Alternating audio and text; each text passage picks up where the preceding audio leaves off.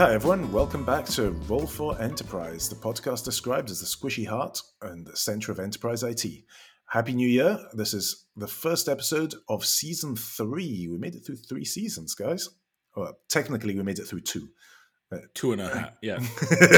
one and a half maybe, or 1 3/4, yeah, something like that. We're going to round up. Yeah, exactly. But thank you for being with us. It's been a blast for us recording. We hope you have enjoyed listening. So let's kick off the third season by owning up to the fact that the second season only had 51 episodes in the RSS feed. That's because we were all having too much fun over the Christmas break, and we couldn't all get together online to record a podcast episode. We did put out on our various social channels a textual podcast, which was the next best thing. And so we will put the link in the show notes. We hope you can go check that out. And that was the one where we did our 2022 predictions, because episode 51 of last year was our 2021 look back. So then we did the 2022 predictions looking forward, which, to be honest, mostly ended up being, what we said for 2021, but more so. Is that a fair assessment? Acceleration. It's like pouring fuel onto the fire. It'll just continue. Pretty much. If, of course, you can get hold of fuel because of the logistical disruptions. Which will continue forever. Yeah. Which is why you need a Tesla. Unless you can't get power. It's just turtles all the way down. All the way down. But I'm hearing, so beyond the things that we usually care about on this podcast, the various semiconductor issues, that you've also been having trouble getting a hold of cream cheese, and especially vegan cream cheese in the US. What's up with that? There are some grocery logistics issues in the US that no one's talking about. But if you see bare shelves, it's normal. It's normal everywhere. So that's what we've been told. We've adopted the glory of communist Russia. I read an article on the core problem with cream cheese, actually, and it turns out there's actually genuinely a cream cheese supply chain issue, which goes back to the fact that there's only a few manufacturers of cream cheese in the country. It turns out you don't need that many cream cheese manufacturing plants. The problem is not with the cows, but somewhere in the middle in that supply chain, the humans, the parts, the plants, the machinery, everything is it doesn't take much to throw a wrench in the entire scheme. And downstream, you have a cream cheese shortage that is apparently compounded by the fact that, it's a little known fact, Americans enjoy making cream cheese-based foods for Christmas, which is not an experience I've had. So Kraft was paying people $20 not to make a cheesecake for Christmas. Kraft is the vendor of Philadelphia, the leading brand of cream cheese. Honestly, the whole thing is the kind of story that you would expect SNL to put out and not actually be news. Not to be all smug European here, but I bought a big tub of Philadelphia just the other day, and there was plenty of it on the shelf. Just saying. Sure, but it was probably made in Ireland. Hold on, I had a bagel with cream cheese this morning. I have every morning for the last couple of weeks. I'm just saying. Somewhere in New York, there's actually issues with that, where the bodegas can't get cream cheese. I'm just saying. In New York, that would be an issue. Yeah. It's actually torn at the fabric of their society. I thought it was all stemming from driver shortage for truckers. I didn't think it was related to other supply chain issues. But I guess labor's tight everywhere, right? Labor's tight everywhere. Nobody is available. Labor is an issue. Which I mean, let's take it to IT, right? I think it's gonna hit home fairly hard here. What I've heard through the grapevines is that there are a lot of vendors and partners who are turning down, let's say, work from from companies that are looking for help in different IT projects because they can't find people. And eventually that's going to slow things down, right? Or companies are going to say, to hell with it and try to hire IT people to do some of these projects. There's a big kind of pot stirring that I think will have to blow over at some point with everything that's happening around this. I mean, because I don't see companies slowing down and saying if they don't have anybody, we'll just wait till they do, because then you'll never get to it, right? Yeah, I think this gig economy is moving up the stack. We'll put some notes in the show notes, a couple links. But we're seeing fractional CTOs as a thing now. So we're starting to see this gig economy move up the stack, Mike. And you're exactly right. A lot of people are resigning their jobs and taking on part-time work, consulting work. Things like Upwork and these type of things are taking off, and it's impacting everybody from marketing to engineering to whatever else. And so I think you're right. I think that's the future. Again, it's moving up the stack right as we speak. The thing that I can't help think of is like, is it going to change the way corporations are built? Because I mean, are we going to get to a point where nobody wants to work for a corporation and corporations are seen as bad things, right? I don't know, but I feel it's starting to move that way. You see a lot of employee resentment um towards some companies. So I don't know, right? I just, the thing that I sort of reflect on myself is when I think about doing a consultant job in any of the roles I've had in the last 10 years, let's think like really expansively, almost every one of them, I wouldn't say that they necessarily, there's two components that are difficult to imagine in consulting work. One is a management component of humans, because human management is rarely something that fits neatly into a 20-hour week, unless it's also managing a similarly 20-hour week employee. And then the second piece that's difficult to imagine is the sort of subject matter or domain expertise that seems to be necessary in a lot of roles. And so I'm not sure that that's true in every role. You certainly can maybe be a technical copywriter and make sure that sentences are grammatically correct and string together, maybe, without having deep expertise in the topic that you're reading. On the other hand, how do you do product marketing? How do you do product management without enough commitment to this domain and product and an understanding of the backlog and the roadmap and the customer needs, and that, right? It in just some a ways, continuity. Yeah. the continuity and like the sort of notion of dropping in, getting everything you need and knowing enough about it to make the right decisions and the right calls about a product or its positioning or its competitive intelligence or anything just feels real hard to do on a part-time basis. Well, hold on. You're speaking from a vendor perspective, and that's That's vastly right. different, right? So, from a vendor perspective, sure, and this will impact vendors because some are going to survive and some aren't going to survive. And that's the bottom line, right? That it's a fact there. But let's talk about, Mike, from your perspective, from a customer perspective. Let's talk about, let's say, an organization, and there's a business unit, and they go out and they want to hire some IT people. Maybe they start with part-time consultants and part-time CTO and things like that. So there's two different things. I don't know that I disagree with what you're saying, although I do think marketing is going through a huge transition right now.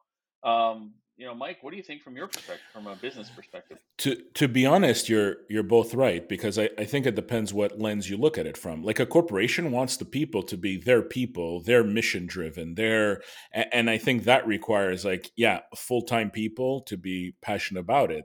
I think from the end you're looking at it, Zach, it's like, what does it's not even the employee, yeah, but what does the employee want? And I think we look at it because we're company people. I mean, we've been raised into like the corporate ecosystem, but I think that's what's really changing in terms of some of the, yeah, millennials, or what are we calling them now, Gen Z, is that they're on their own, they're doing their own thing, and maybe they don't want to be tied to that. It's this 40-hour work week is becoming strained. And I think that's starting to really change in the world, to be honest. Yeah. So I think you're right. But I think this is also something that we've seen before, and it builds on something that was already there. So 15 years ago or so, I remember there was a moment when a whole bunch of people slightly further ahead in their careers than me were all going freelance and all making spectacular amounts of money from, at least my perspective at the time, still starting out in Yeah. my career. And I did look into it briefly. And then I realized that, wait a minute, they were going to have to do a whole bunch of stuff for themselves that companies staff professionals to take care of. And so I reframed my thinking to the point that I'm not foregoing a massive amount of money that I could make if I were freelance. I hired a legal department and an HR department and facilities and whatnot to take care of stuff for me so that I could do, my 40-hour work week could be doing only the fun bits of the job and not having to do whole masses of paperwork and so on, because other people were taking care of that. And I do wonder whether this might be the case again. Certainly, the gig economy platforms that we've seen to date, which have mainly been sort of what used to be called blue collar work, right? If we see them migrate to white collar type of jobs, we'll see the same type of mechanism that it externalizes the costs that previously were borne by the corporation onto the individual worker in a way that an employment relationship doesn't do. And especially if those end up being, as it was often the case with those blue-collar gig jobs, just permanent employment under with a false mustache and without the job security and healthcare and whatnot. Because once again, we're commie Europeans over here. We didn't say that, but yes. Do you think the equity contribution piece is also playing into effect because some companies have not been doing well and people are reevaluating? Like a lot of people commit to companies because of the equity piece of it, of salaries. But I mean, look at all these people at Amazon, right? They've been stagnant as a stagnant stock. I mean, is that starting to have ripple effects on people's, I don't know, commitment to these organizations? I would say it is, right? I think because equity has become, over the past maybe 10 years, a large piece of people's compensation. And now you're in a point where inflation is here, people's salaries are going up. Well, how does the equity contribution go up that these people are getting too? Yeah. And Amazon explicitly acknowledged that. I'll go hunt for the link in a minute and yes, post in the show notes. They did. But yeah. So you're saying, Zach? I think it does, Mike. You're spot on. No, I was going to say he's right. I mean, honestly, if it wasn't for equity, I wouldn't be where I'm at right now. I don't know. My feeling is that there's a lot more in this newer generation of employees of just transparency. When I joined, I will say IBM 20 years ago now, right? The message that essentially you were asked to say was, I'm here, I've got a tattoo, I'm all in, this is my company, this is my home, this is my soul, there is no better place on earth, right? And that was essentially like the mantra within the organization, even though they had gone through what they went through in the early 90s, where full-time, lifetime employment quickly became, oh shit, we're going to lay off a whole bunch of people. And there was like a real change in the organization during that elephants can dance period of IBM, but still going into it in the early aughts, the idea was essentially that you had to present as a lifetime forever employee, and this is the best of all possible worlds. And then now, I think when we're looking at the hiring pool of people, whether gig or not gig, there's a lot more transparency that basically says, what are you doing for me? Am I interested in this? Are you, my life's joy? Or am I doing this just because I have to pay the heating bill? And let's just own that, right? And in that way, I think we can have these conversations about equity and about compensation and about job progress and all these other things in a way that's a lot more transparent than the way that we, in our generation, were raised to do it within these large corporations. Yeah, I mean, I think it all goes together. What you said at the beginning about continuity, that's kind of the important factor. If you're job hopping let's draw a line in the sand with a nice round number attached to it and say 12 months. 12 months is barely enough time to, find the coffee machine and figure out the internal power relationships and whatnot and start to be productive at any organization of a decent size.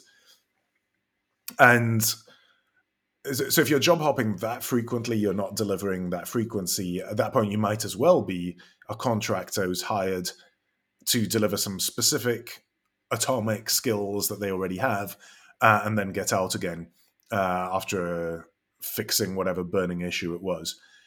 If, on the other hand, you're contracting with someone for more than 12 months, well, at that point, they might as well be an employee and you might as well have that honest conversation with each other about, where is this going?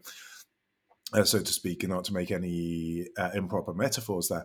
The question then is, is this being arranged just as a financial, smoke screen, especially in the US with the healthcare issue, that healthcare is tied to employment? And is this the only thing that's maybe keeping people in those traditional employment relationships? Would they rather be, as the likes of Uber tell us, would they rather be independent contractors if it weren't for the fact that they would struggle to get healthcare at an affordable price without the IBM umbrella negotiating for them. I get the feeling like work agreements are going to become much more open-ended, much more flexible. I think that's what's going to ultimately happen, because companies will have no choice, I think, if they want great talent to work for them. I think for the first time, the employees are in the driver's seat and starting to realize it for the first time, I think, in my career, because it's been like some people have really taken charge of their careers, but I think companies are always driving people's careers. Like, yeah, we need to do some career planning. We need to do this. We need to do that. I think for the first time, the employees are like, yeah, you know what? I'm out. This is not what I want to do. This is what I want to do. Can you make it happen for me? No. Okay. I move on. And I think for the first time, it's kind of shifted that thinking there. And that doesn't necessarily have to be an issue. The good No. companies, and I've worked at a couple of them, good companies recognize that maybe an employee, even a successful employee who's doing well, who's doing good work, they might not find what they need for the next step within the company. And they encourage that person to leave, go elsewhere, get whatever additional experience they need, and then maybe come back. And these companies you can identify them. They have flourishing alumni networks. They have significant numbers of boomerang employees, people who genuinely do leave and then come back in a different position, or maybe going up a level or two in the career ladder because they went and got some different experience that rounded out their profile. Others, they treat that employee relationship as handcuffs, and you can see, again, there are public signs of this. You see it in their stock option agreements very often, where they have very punitive clauses built into those around the stock that you've accumulated and how you can sell it and whatnot. And that is, I think, the hallmark of a company that will navigate this new relationship. And I agree with you, Mike. There is a step change there successfully, versus ones that will try to oppose it and struggle and quite possibly fail. Sorry, Lalek, I think the other thing that might come into play here is non-competes, right? Because when somebody is going to get that experience or move between organizations, and some non-competes are incredibly tightly written, and I know that very few are litigated. Many are sort of warned. You get that sort of like warning letter or whatever. But the more a company is inclined to be draconian in their non-compete agreements, I think that's actually going to disincent long-term employment and boomerang employment and all sorts of other engagement with the group, because honestly, I think in many, many, many, many functions, the actual truth of the competitive danger of particularly like a individual contributor or a first line manager moving to a competitor is not actually as great. It's minimal. Yeah. Yeah, it just isn't. Right. It's different than a salesperson taking their whole Rolodex, which, by the way, is almost all but impossible to prevent. They do that anyway. Yeah. They do that anyway, right? And it's certainly different than a CTO, walking off and joining the direct competitor. But for your average engineer or your average IT what's the difference? Or average marketer. Yeah, the CTO or the person at that level often gets baked into their contract that they will have 6 months or 12 months or 18 months, even in some cases I've seen, right, of gardening leave paid. That's right. Fine. If you don't want me to work for your competitor and you're going to pay me for a year so that my proprietary knowledge goes stale, I'm fine with that. It's if you say, "Oh, I'm not going to pay you, but you also can't go get paid elsewhere," then I have a bit of an issue. Yeah, and I'm not sure that 50 to 75% of the employees in any company, regardless of the type of company, are actually carrying the kind of non-compete dangerous information that somebody's truly worried about having get out. Yeah, and I remember you and I having this conversation many moons ago in the context of bring your own device.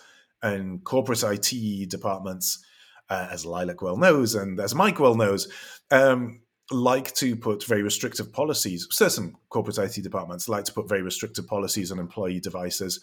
And one of the justifications is, but what if proprietary information, privileged, et cetera, walks out the door, gets left on a train, whatever it might be?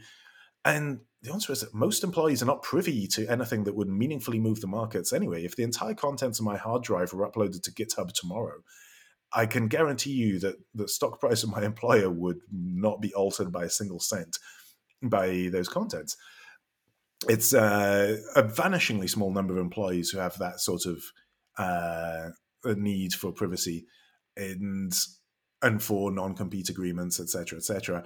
And in those cases, you take extraordinary measures, like they have a burner laptop that they travel with, and a different machine that they leave chained to a desk, or whatever it might be. I do think that, like, with the stipulation that somebody who might be in HR that might have access to PII type information is a little bit different. That's not competitive, but it is sensitive. Yeah. Yeah. What do you so if you look at this kind of what's happening in the boardrooms, right? So yeah, obviously they're talking retention for the first time pretty seriously. They're talking about recruitment. What does this do to AI and robots? Like we're going to see acceleration there, right? But do you think it's going to be real acceleration to replace people with automation? I don't think there's going to be a replacement. I've talked before about Centaur AI, where you have a human and a machine or an algorithm working in concert. I could see people attempting to do the sort of augmentation that we've already seen using a knowledge base in some sort of system to provide that context and continuity and long-termness. Kind of the to the nth power version of picking up on somebody's inbox. So you pick up on your predecessor's inbox and you can see the email conversations that they were part of, and you can continue them. And I take that to the nth power. It is easier to step into somebody's shoes, and I think we might see, if this process does continue, as I think we all agree it will, I think we might see a new wave of those types of systems, those types of capabilities emerge. And this may well tie into what Zach was talking about, the low code and the no code, because part of the problem with these expert systems has always been how difficult it is to actually capture that information, to build the decision tree, and how the people who are capable of doing that building work are hardly ever the people who have the knowledge. So you have that disconnect where I have to explain to you, the coder, what I know in a way that you can then code. And there's so many steps in that process and places where information can get lost. That's very, very hard to do right. If we can get systems where people who have the knowledge, the domain expertise, can capture it and set it down themselves and use it to augment their successors, I think we'll start to see more of that. And we spoke to Clue last year, who are doing that kind of thing for a particular domain, and all sorts of others out there. There actually was a pretty in-depth, like no-code, low-code study that came out yesterday, I believe, and I was reading just the highlights. The biggest thing is like, and I think when people look at no-code, low-code, they always assume it's like no-code, but it's really like less code. That's what it ultimately is.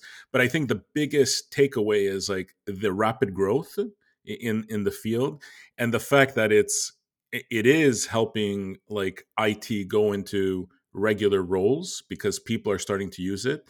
And then, that empowers more and more regular employees who are not IT employees to start doing it. I think this will continue. I think no code, low code is really the one that accelerates more than I think AI and robots, to be honest, to some extent.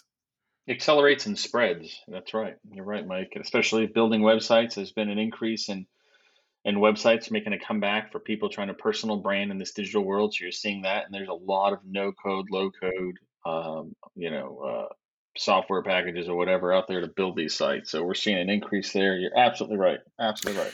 The thing is, I think the marketing, no fun to you guys, hasn't caught up. That they're not pointing to the right people in these low code, no code products. I think if they were able to hit the right chord and get to the right kind of market, their real addressable market, I think it would go even further, right? So, well, I entirely agree with you, actually, Mike. I feel like one of the challenges in any of these situations where we see evolutions like this is that the marketing or the messaging or the positioning, and that extends into product as well, right? Is this sort of idea that I'm going to do low code as an alternative to high code, right? As opposed to low code as an alternative, as a way to fix your problem, right? So people aren't doing the sort of quarter-inch hole marketing that is what is necessary here. They're comparing it to, now you no longer have to write in a full IDE with a full set of, like, the people you're selling to don't know what an IDE is,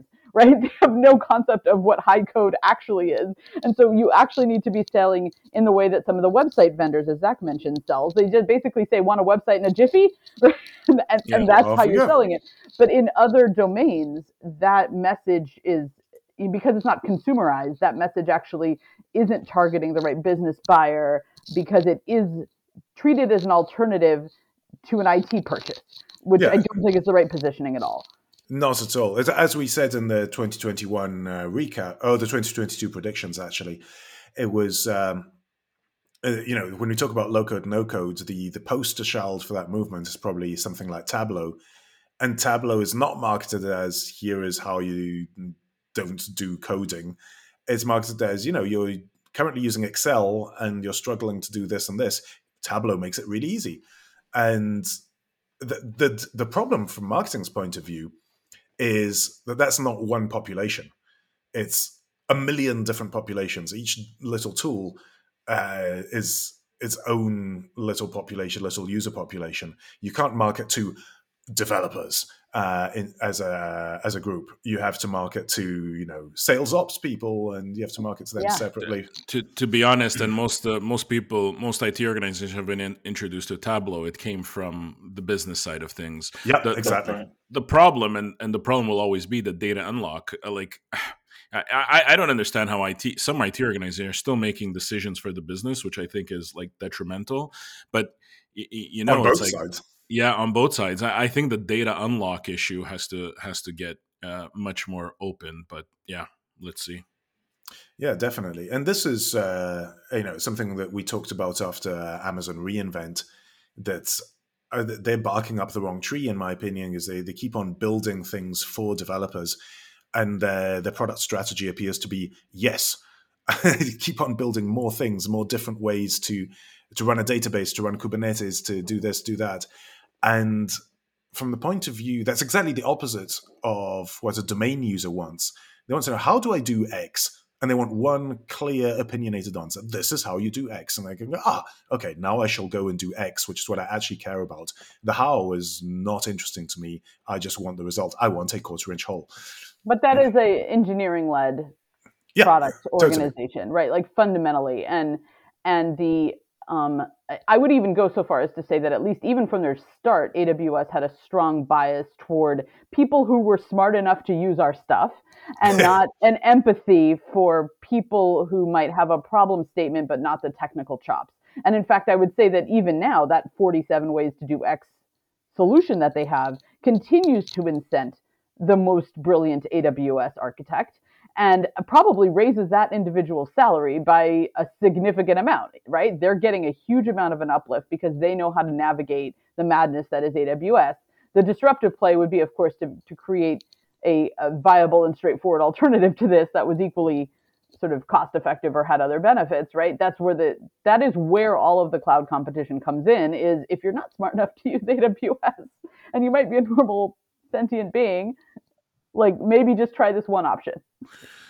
This is where Microsoft, like long run, Microsoft will win over AWS. I'm sure about it. And I think AWS's attitude, I don't even know how to say it, but they're almost like condescending to some people. I think that will end up hurting AWS long term. And if you look at where they're going after developers in like niche markets now, instead of trying to pivot the other way. I mean, I think they tried to do it at the last reInvent where they brought in some like older companies, but it's still like, yeah, IT organizations and so development focused still today, right? So think about Microsoft, Mike. I mean, we're talking about first $3 trillion valuation was Apple. I don't think they're still there, right? Microsoft has been around how long? A long time, and they're about to hit that threshold. Mike, you're right. I mean, how have they been able to pivot so many? I'm just sitting here thinking how impressive, and they're solving business problems. That's how they've been doing it. AWS never really targeted developers from the very beginning. I mean, they were really going after elasticity. They were kind of going after the insurance companies that had peaks in November, and they were trying to help them with compute resources. I just want to clarify that a little bit. I think they need to grab onto these developers. It's kind of where their bases right now, but I agree with you, Mike. They're not solving the problems Microsoft's solving. Not at all. Everything we talk about, like from like a major topic in like what's happening in technology, and I'm straying away a bit from IT, like Microsoft is there at the forefront, right? So, you talk about like AR, VR, XR, whatever you want to call it, right? Everybody's like waiting with bated lips what Apple's going to do, and people start to think that Apple's ahead because of like AirPods and some of their and like Meta's trying to do it. Microsoft has HoloLens. They're actually in applications and businesses. They're doing something there. They're in gaming here. Even when you look at the crypto world, I mean, they almost pulled off the heist of the year when they tried to acquire Discord. I mean, if they would have acquired Discord, I think that would have put them like really far out there. Could you imagine? I don't know how they're so. Yeah. I mean, it's every area they have somebody thinking about. I mean, I think the gamut that they support is much bigger than anybody else and anybody realizes. Yeah. Well, think about what you said, Discord, right? I mean, that would have been brilliant. Just like LinkedIn, just like GitHub. I mean, look at these acquisitions. They're just a step ahead. I mean, you got AT&T said, look, let's just put our 5G infrastructure inside Microsoft, which we can talk about in another episode when it comes to 5G and Starlink. But, they're sitting it in the Azure, and it's almost like, AWS is spray and pray. Let's just kind of figure it out. And, Microsoft's just very focused. They're going after the right things. I think you're right. Actually, I think that's exactly what's happening, is that AWS's whole philosophy, and I don't think that's accidental. I think that's actually their strategy. And I think you're actually characterizing the difference between that and the Azure strategy. And I think both of them believe that their strategy is going to lead them to market success, and frankly, there's room for both of them to be. I think they can fabulously rich. Yeah, but they're fundamentally different product strategies and go-to-market strategies across these two organizations. To the point that I think that comparing them in any sort of at the Gartner level, right, at the analyst level, not comparing their specific services for an IT buyer, but comparing them as organizations is very much apples to kumquats. Oh yeah, the big three, we tend to lump them all together, but they're not at all like each other, because Google is different again. It has a different strategy. Holy cow, if only they could get UI right. I mean, they'd be yeah, maybe they'd be the 3 trillion. Anyway, no, that's a good kickoff to the year. I think we've got enough topics to chew through for the next 51 episodes in there, so let's get to it. It's been great talking to the three of you again. I hope the listeners also agreed. If you have topics that you think we should be discussing in the coming year, please do send them our way. We're on Twitter at Roll4Enterprise with a number 4, or on our LinkedIn page. The link is in the show notes, together with links to all of the stories that we discussed today. The theme music is by my good friend Renato Podesta. And please do keep in touch. Talk to you next week. Thanks, everybody. Bye. Thanks.